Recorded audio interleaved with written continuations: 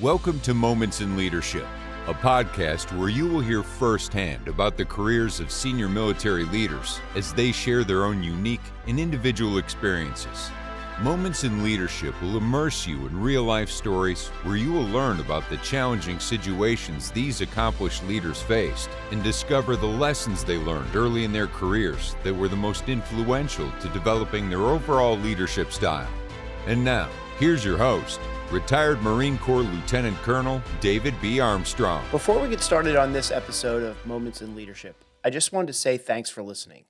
Whether you're a first-time listener or you've been following along from the start, I'd really like to know what you think about the show and, of course, any suggestions that you have for improvements. But here's how you can help me keep this project going, and it's costless.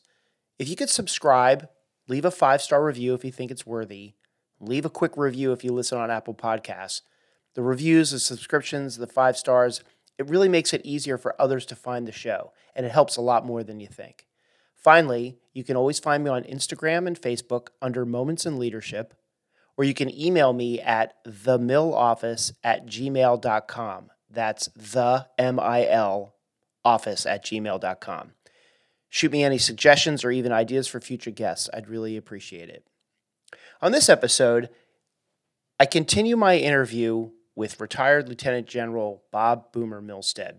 And in part 1, we talked about some ideas about how it's okay not to know the answer. We talked about the difference between leadership and management. And we talked about the idea of giving second chances and what's the difference between a sin and a crime. But in part 2, we continue on with our conversation about his leadership philosophies. And we talk about things such as risk-taking. And he makes a great analogy about baseball players having a .400 batting average would land them in Cooperstown. But in reality, if you were only a 40% achiever or a 60% loser, you'd probably be fired out of the military or anywhere else. He talks about how it's not appropriate as a leader to be changing your expectations over time, and he uses an analogy about the size of home plate in baseball never changes from Little League all the way up to the pros. He spends a great deal of time talking about one of his tenets of leadership that he calls the HEP principle, which stands for humor, enthusiasm, and patience. He goes into a great story about giving a second chance during combat when he was a commander and some of his pilots were involved in a fratricide incident. We spent some more time talking about the concept of mavericks in the military, and he admits that he's one himself. He wraps everything up by saying, "Lead like you want to be led," which I thought was fantastic.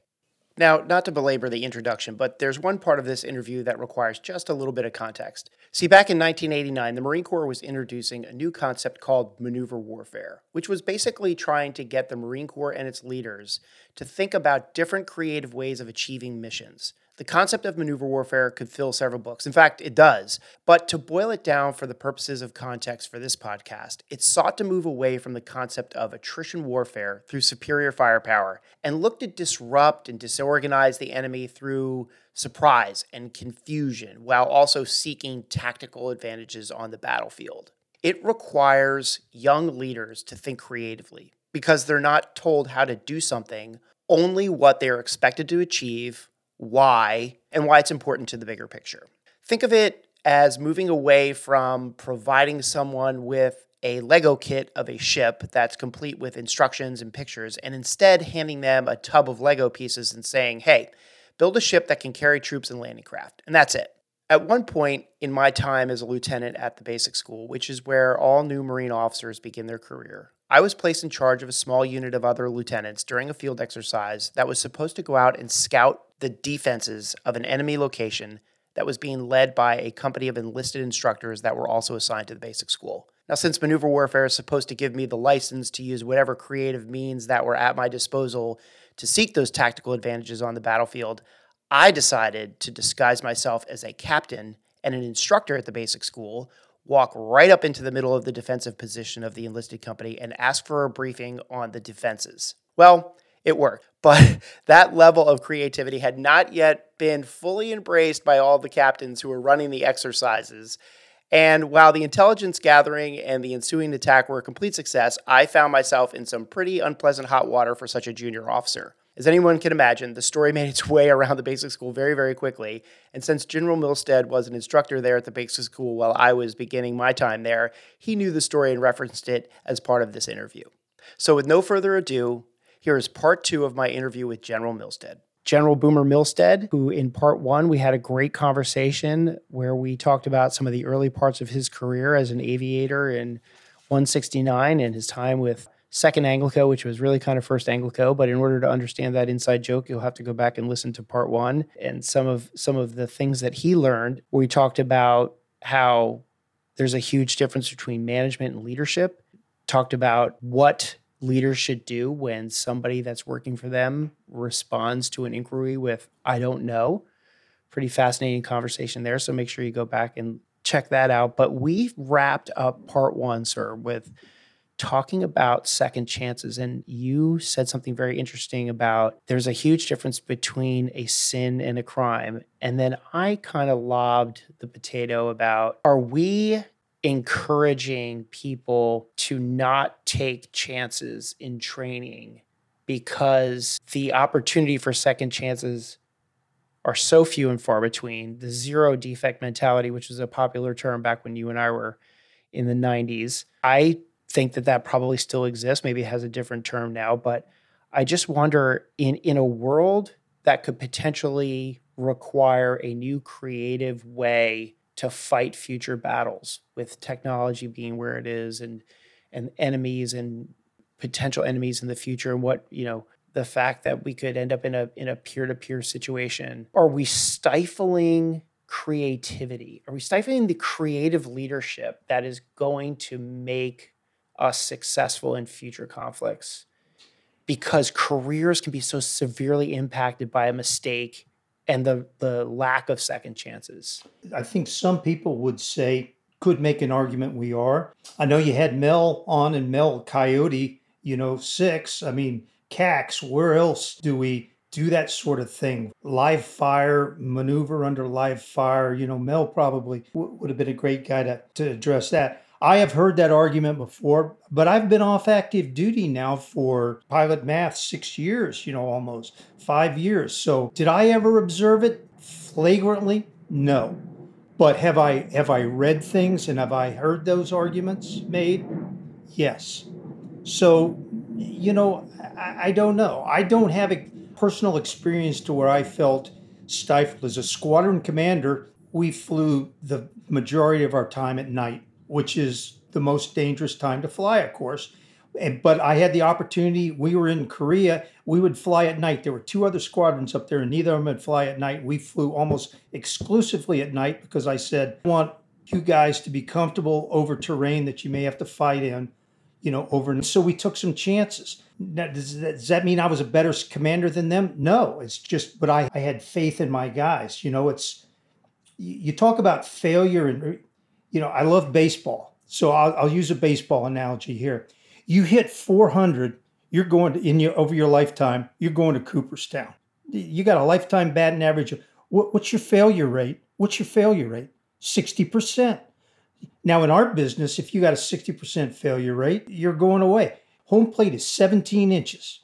It's 17 inches in Little League. It's 17 inches in high school. It's 17 inches in college. It's 17 inches in the pros.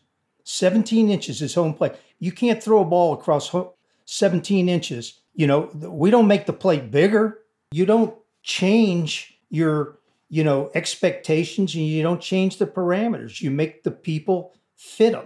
And then if they can make mistakes, it's okay to make mistakes.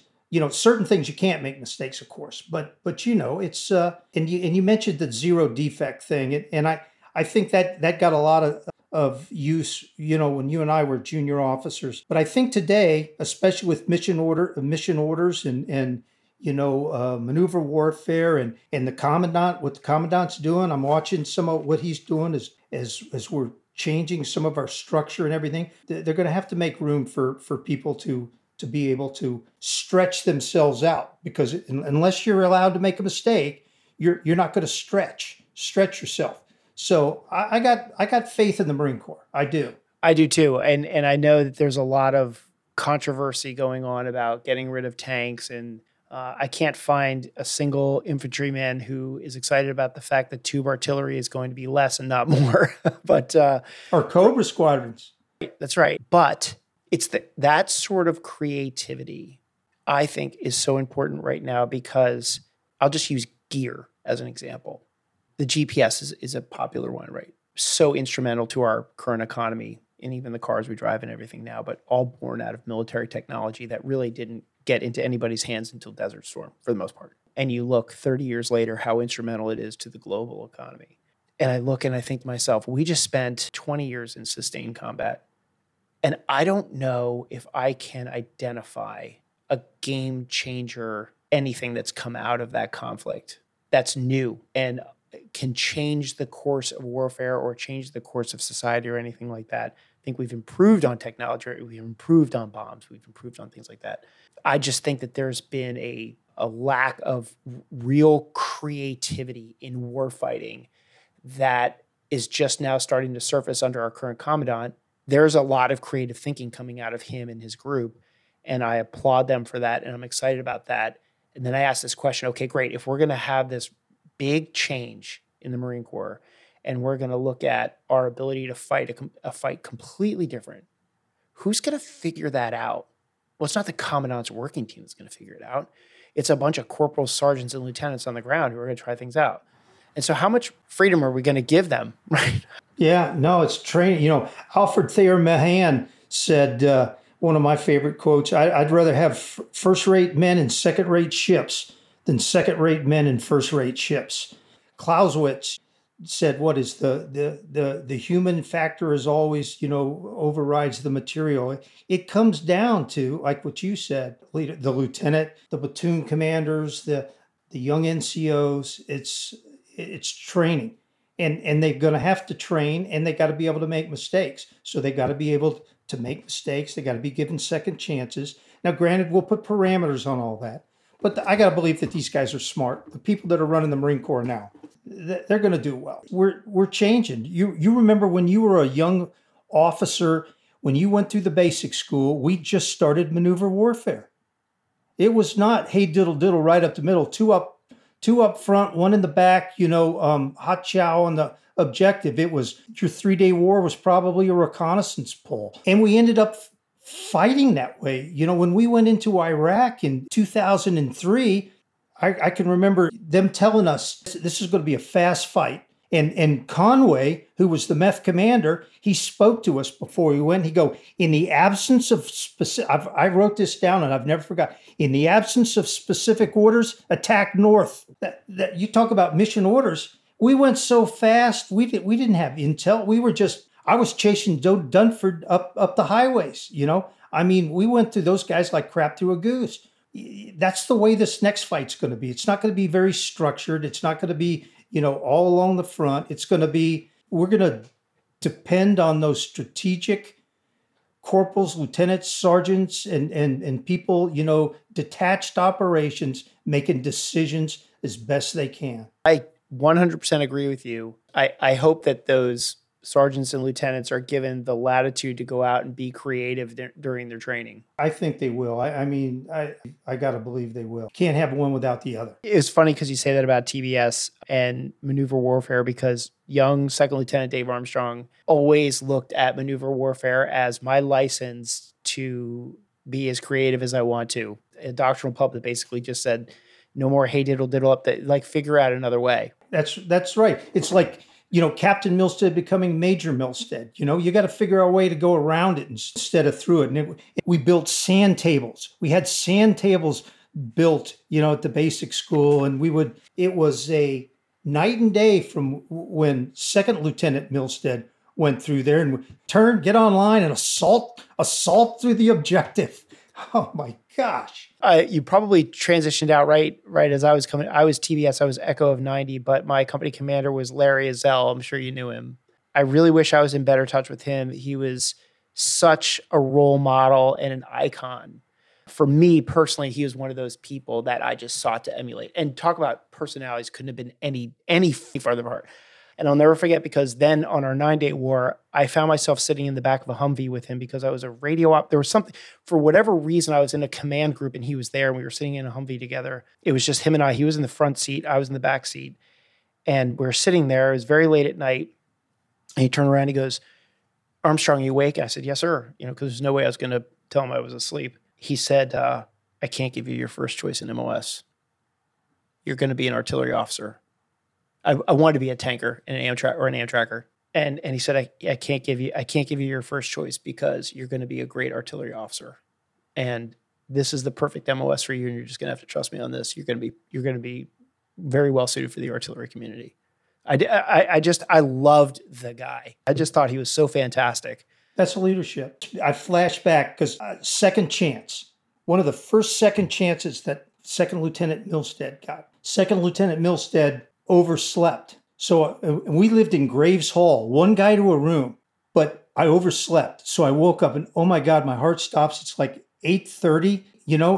Why didn't somebody come and get me? Where are they? They're out on the parade deck. They're marching around. They're working with their sword. So I, get dressed, go running out there, go up to my SBC. Sir, I've been UA the last hour and a half. I overslept. He said, "Okay, Dick Lewis. We'll deal with it later." And that was it. Fast forward probably 4 months, coming in from the 3-day war. We're riding in the cattle cars. Remember the cattle cars? They don't have those anymore. And you'll have to explain to people what the cattle car, but we're riding the cattle cars. Right. It's basically just a tractor trailer that have holes in it so people can breathe and benches for people to sit in. It was like a metro car. It was like a subway car, but and poles to hold on to when they took a car. So and he would always ride back in the cattle cars with Milstead. "Yes, sir. Remember that hour and a half you owe me? This is the end of the 3-day war. It's Friday afternoon." "Yes, sir."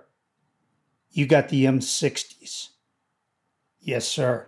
M60s machine guns, 2 per platoon. Where do you go? You go to weapons cleaning, right?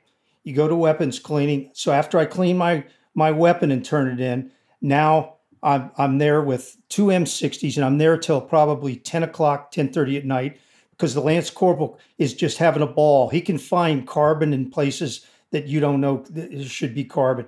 So I get done about 10:30 at night. I'm there by myself. I'm the last guy there. I'm cleaning these 2 M60s. So I gave him probably 6 hours for an hour and a half. But he could have run my ass up, or he could have really been hard on me. But I never forgot that. And shame on me for not remembering that when you were talking about second chances. I've never forgot. Milstead. "Yes, sir. Remember that hour and a half you owe me?" "Yes, sir." "You got the M60s." "Yes, sir." That's a good story. What year was it that you were a squadron commander? 1994 to 96. I was a squadron commander then, but I was the XO in 93. So basically 93 to 96, I was in the squadron. And you wanted to tell a story about how you fleeted up from the XO right into the CO job, because that's unusual. Well, I did. I went in, I was the XO. The XO runs a squadron. That's a tough transition when you become the CO, because you got to quit being the XO. It goes back to that delegate stuff. And my XO, I had to let my XO do the day-to-day stuff. That was a tough transition. It was also, I had to think about it. It was deliberate. I had to be deliberate about, I want to jump in there.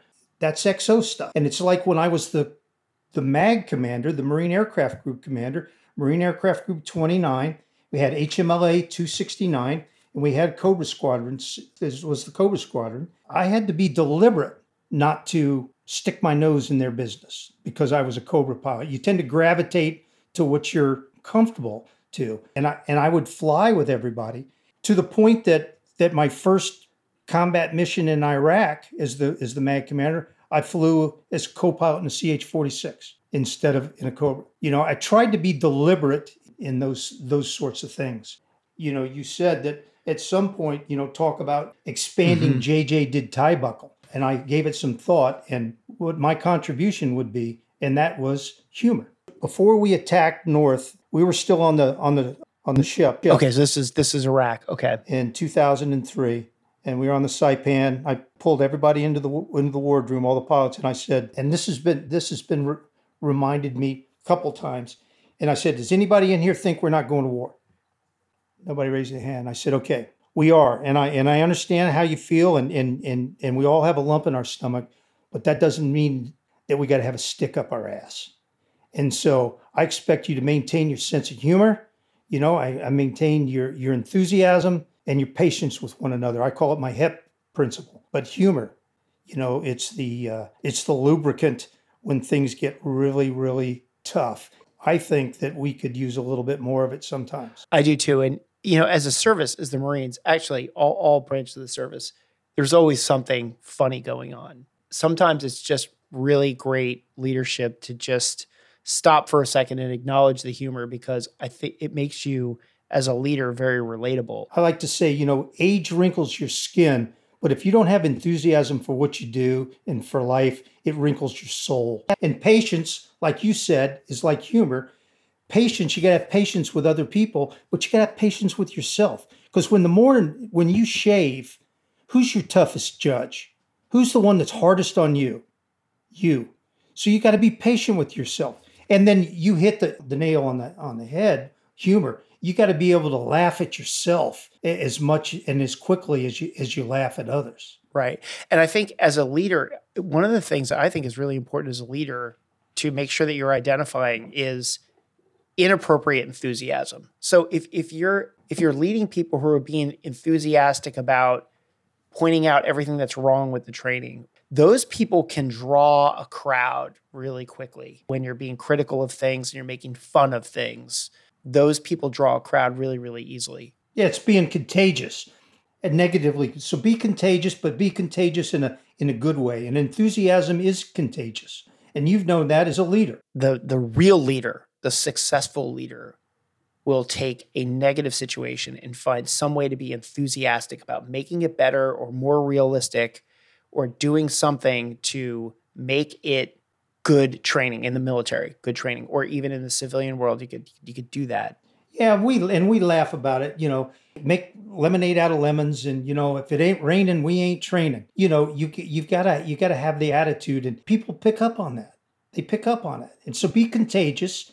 You know, it's like I say, you know, calm like panic is contagious. Be contagious, but be contagious in a good way. And that is applicable as much to the boardroom, to the corporate America, as it is to the guys and gals wearing a uniform. I think so too. And a great recent example of that, and I'm sure you'll be able to relate to this more than most people, is I recently heard on the news a recording of the transmission between the pilot of that United Airlines plane coming out of Denver where the engine exploded. So it just happened to be on social media, and I saw it, and I could hear the pilot talking back to the control tower.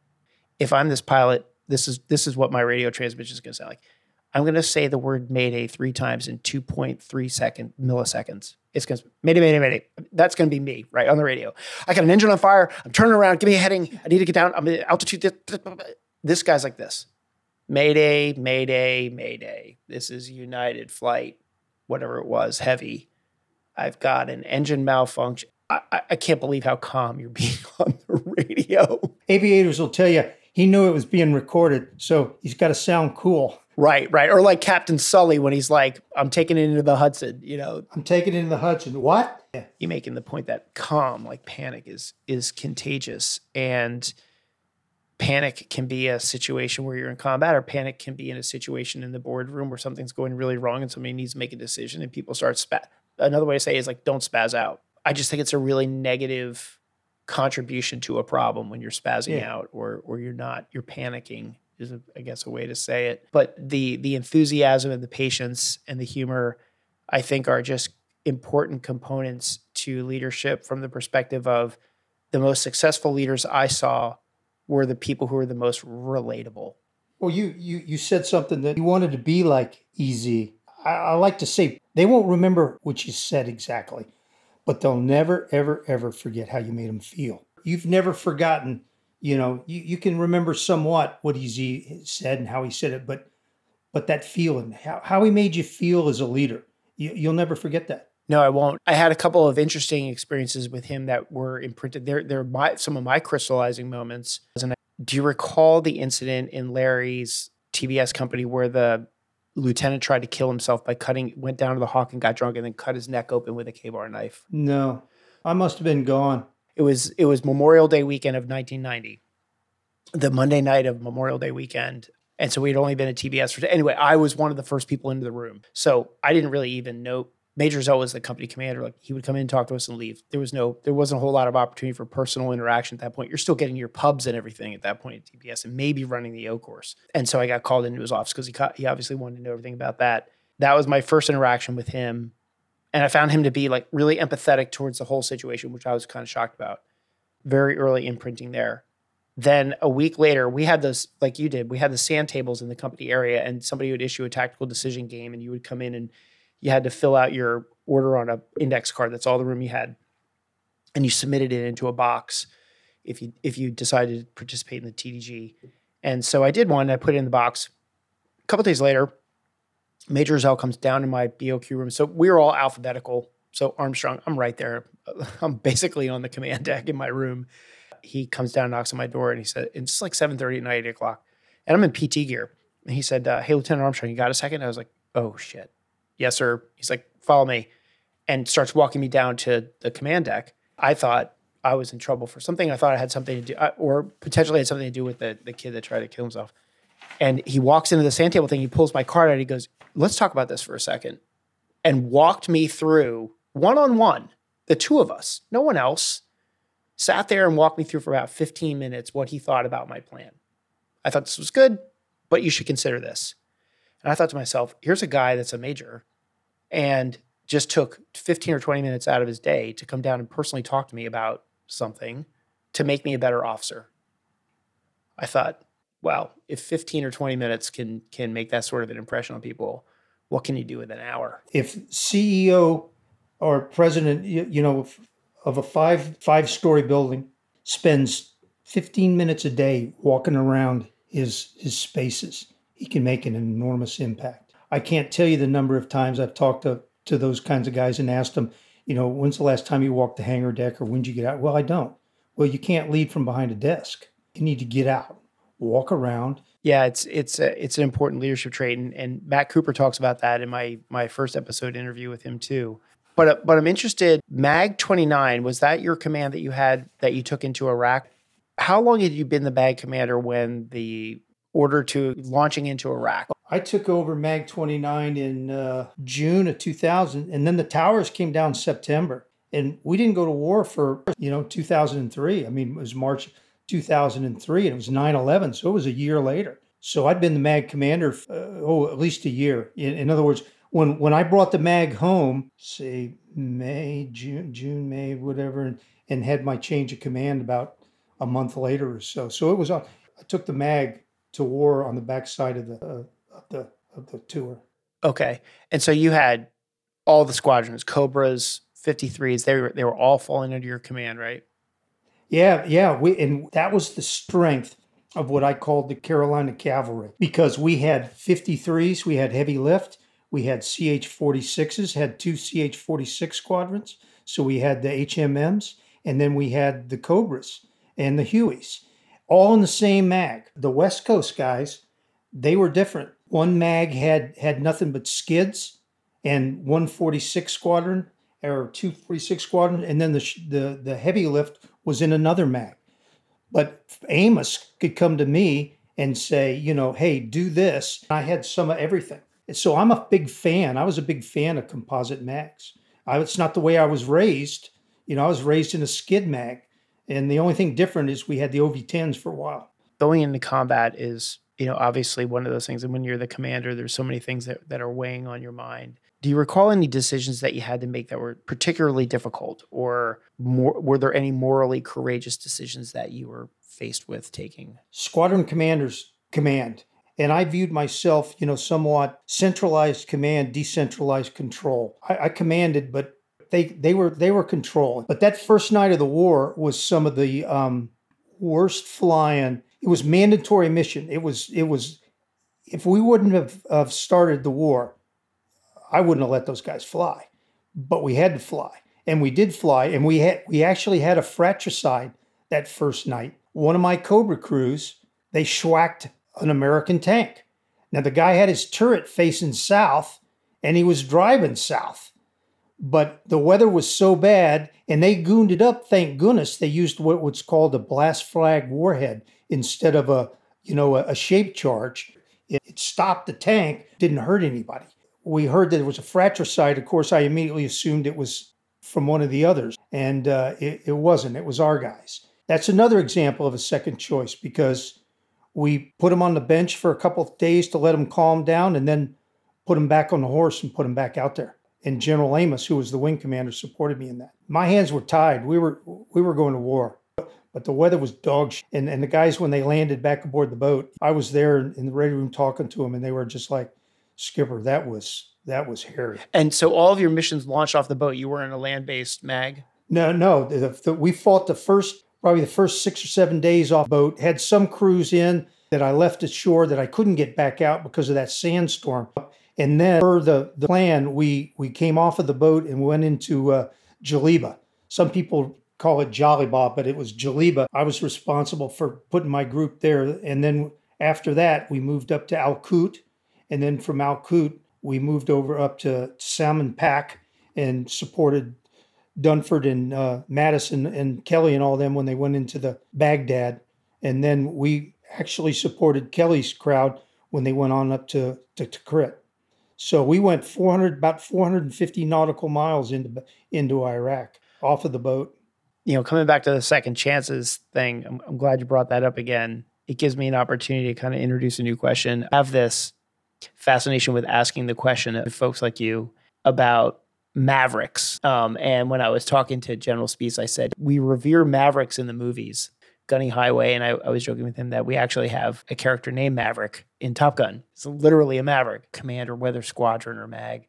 Did you have any Mavericks? And what is some advice that you would give somebody now who's possibly leading a Maverick? Oh, yeah.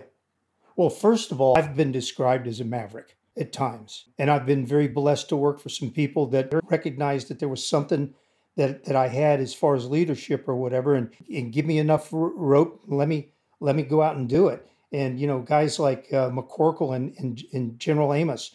I mean, General Amos, he's been one of my mentors as well, But I've been described as a Maverick. And when I was a squadron commander, there was one guy in particular that was a Maverick, and none of the squadron commanders wanted him. And I said, I'll take him because I recognize talent. And with a Maverick, often it's a unique talent. Now you got to make them feel valued and appreciated, and you empower them. And it goes back to the sin versus a crime, that we talked about a little bit earlier. Lead people like you want to be led. I talked about that I had people that led me, and empower these Mavericks. I should have started this off. There's good and there's bad Maverick. There's a guy that's a bad Maverick. The return on risk, it's not worth it. But there's the good guy. There's the lieutenant that puts on captain bars and walks up to the position and says, "My name's Captain Armstrong. Brief me about your defensive position." It's still funny to think I did that. Yeah. Now that's a bit of a Maverick.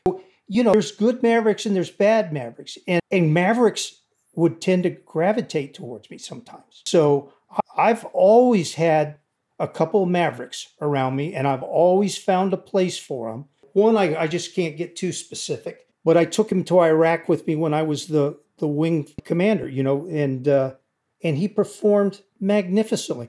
And I had people tell me, "Are you crazy taking that guy?" And I was like, "Yeah, I guess so." We say that also about, some of the Marines that we work with. We say like, well, he's a field Marine. He's a terrible garrison Marine. He's a great field Marine. One quick story on that. Remember the old ASC-26, that big comm thing that they put in the back of a Huey? Nobody could ever get it to work. No, I never saw it work once. I had a avionics Marine, and he was a corporal, and he's probably 25 pounds overweight.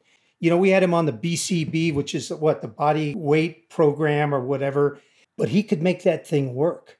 He's the only guy that make that thing work. And I was a squadron commander, group commander. I'll never forget one time said, "Hey, listen, we're going to do this thing, and I need," and of course the guy could never pass a PFT, and I'd send him on leave, during the IGs and everything.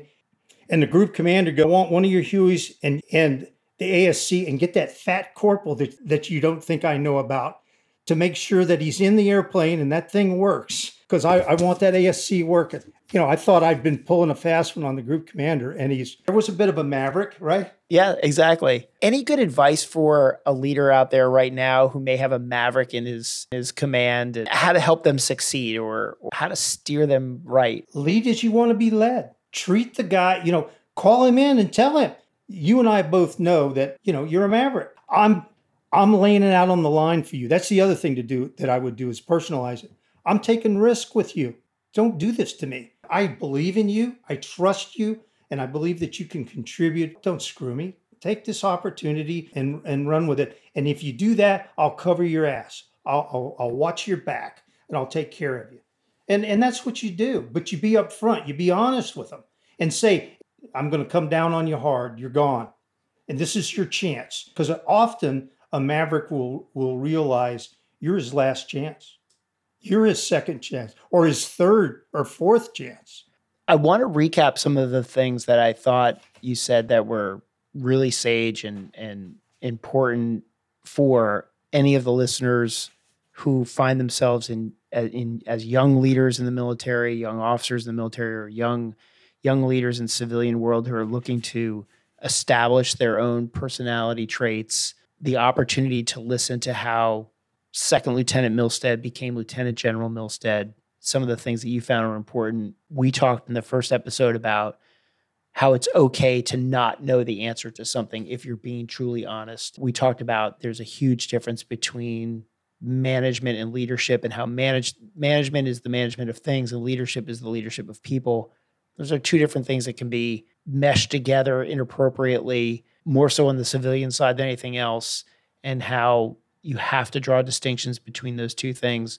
We moved into second chances and you made the comment, there are things that are sins and there are things that are crimes. And I've never heard it articulated like that. I think it's such a phenomenal encapsulation of those two things because they're two totally different things. We then, in the beginning of this part, we talked about risk-taking, and you made some great analogies using baseball where he said if you were a 400% batting average. In other words, you got on the base for 40% of the time. That means you're a 60% loser, and you'd probably go to Cooperstown. But in a lot of other places, if you're a 60% failure, you're probably not long for any leadership job. And then you talked about how home plate is the same size, all the way from little league up to the major leagues. You made the point how leaders don't ever change their expectations. And I thought that was brilliant. We talked a little bit about humor, and that was one of the components that you said is not necessarily a word in JJ Did Tie Buckle or our leadership principles. We talked a little bit about your HEP principle, which was humor, enthusiasm, and patience, which is a fantastic way for anybody looking to develop their own leadership traits and principles and leadership styles to think about those three words and think about how important it is to be a relatable person as a leader. And you told a really interesting story. We got back to second chances again, where you talked about a fratricide incident in Iraq. I asked you the question about, did you have any mavericks? And you admitted that you were a maverick yourself, which was really refreshing to hear, because I have been told by some of my friends that have worked with you that they always felt you were a maverick too. And it was interesting to hear you say that. And you again made the point that there's a huge difference between sin and a crime. And then you said, I wish that you had said this in the beginning, but it was lead like you want to be led. And gosh, that just seems so simple. And it is. I look back on that and I think, okay, if 3-star Boomer Milstead was standing in front of a classroom of brand new second lieutenants at TVS, and they've been there for, let's just say they're graduating in a month. So they've been there a while and they're getting ready to graduate. They all know their MOSs. And they've asked you to talk to them. I would imagine you would say that. I imagine that you would talk about the HEP principle and how important enthusiasm is. And what else would you tell them? So here is 40-year Marine veteran Boomer Milstead, 3-star general, accomplished maverick, and is now being asked by a bunch of people who could potentially serve 40 years themselves, the next 40 years. What are you telling them? I'd tell them, I already said it, but people may not remember exactly what you say, but they'll never forget how you made them feel. So to always remember that, I tell them that that leadership is a position of service. Servant leadership gets a lot of talk now, but my wife and I have viewed our time in positions as squadron commander, group commander, commanding the recruiting commander, kind of as a ministry. Shame on me. My faith didn't come out a great deal, and we've talked for almost 2 hours, but maintain your priorities. My priorities is my faith, then my family, then the Marine Corps. And I would tell these guys that. So your priorities, what are your priorities? Maintain your priorities. Your priorities should be your faith. It's your family and your country, and then the Marine Corps. We've all worked around people that said the Marine Corps comes before their family. Yeah, bullshit. They're putting their own selfish ambitions ahead of their families. So maintain your priorities. Humility. That's another word that, we don't like to touch, but it's like water. Sink the lowest level. Remain humble. Nobody's where they actually got. You get to where you go in a 40-year career. You're carried by a bunch of Marines, and you're carried by your family. The other thing that I would talk to them about is, just real quick, is bluegills. I call it my bluegill analogy. My grandfather used to love to fish, and he'd catch a bunch of bluegills. And I told him one time, I said, they're not very big, but he goes, but at the end of the day, they add up, And so I think leadership is like that. It's like bluegills. It's very few of what we do is follow me, man. We're going to take the hill. It's leading the charge up San Juan. It's little things day in and day out. My wife told me, she's been a great source of some great ones. She told me once, she said, all too often you don't realize you're a role model until it's too late. There's great wisdom in that, I think. You don't have to be the best horseman to lead the cavalry. That's important as a Cobra pilot. Hey, I'm the colonel. I'm leading, or I'm the squadron commander. I'm not the smartest guy in the room, in the ready room. There's captains in there that know that airplane better than me. But I'm leading the cavalry, but I don't necessarily have to be the best horseman. Make sense? Yes. Yeah. That's a great way to put it. I write stuff down. There's 162 games in a baseball season. Everything matters. What is it, last year or 2 years ago? After 162 games, the Nationals play the Brewers in a one-game playoff to see who gets to go on. After 162 games. So everything matters. Every hit ball, every pass ball, Here's one as a commander, and here's one if you're running a company. The enemy of good is not evil. It's perfection. It doesn't have to be perfect. And then leadership, the most succinct definition of leadership that I have ever seen, it was Douglas Southall Freeman, the historian, and he wrote Lee's Lieutenants. And 1949, I believe, he was speaking to the graduating class of the Naval Academy, said, know your stuff, take care of your men, and be a man. Now, granted, we have women today, but you get my point. Know your stuff, take care of your men, and be a man. And then we talked about never get too busy to lead. Strength doesn't always look like you expect it to either. And remember, some of your mentors and some of your role models and some of the people you'll learn a great deal from are junior to you. They don't have to be senior to you. All too often, especially as young lieutenants, we think, or as young captains, well, the major or the colonel or whatever, hey, that gunny, that staff sergeant, there's lessons to be learned from them. And I guess one of the last, I'll end it with, example is powerful. Leadership is caught as much as taught. Leadership by example. And I'll end with that.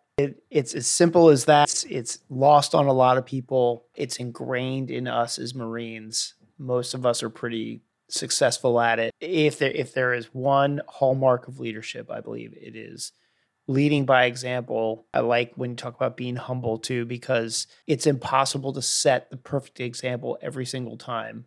I think when you realize that you've made a mistake as a leader, or you haven't set the best example, to be humble about it, recognize it, admit it. Admit it. Some people think that that's a weakness, but your Marines will view it as a strength, and they'll appreciate it. When you admit that you were wrong, and to stand in front of a squadron and say, I blew that call and you had to pay for my bad decision, and I did that one time. I had several Marines come up to me afterwards and said, that's pretty cool, sir. I did that as a battery commander myself, and I learned a lot from just standing up and saying, you know what? Boy, I made a mistake, and I know that it created a lot of extra work, and you guys paid for it, and I learned from it. I'll never do that again. And that was it. Amen. And everybody looked at me like, good on the. We'll follow you. I'd like to think that they did. So, but this was fantastic, sir. I really appreciate this. Lieutenant General Robert Boomer Milstead, 40-year career in the Marine Corps as an aviator, Cobra pilot, Anglico Marine, fantastic general officer with some great stories and some fantastic vignettes about leadership. The setting the example is the most powerful part of leadership, I think, just sums it all up really nicely, sir. And I just want to tell you how much I appreciate your time. This has been a real pleasure. People will really enjoy hearing this, and I'm really glad we connected. I'm glad you took the time to help me out with this project. It was a pleasure. It was fun. Thank you. I'm humbled that you'd ask me. Well, sir, you came highly recommended by several friends. So, well, Semper Fidelis, sir. Thank you again for your time. Hoorah.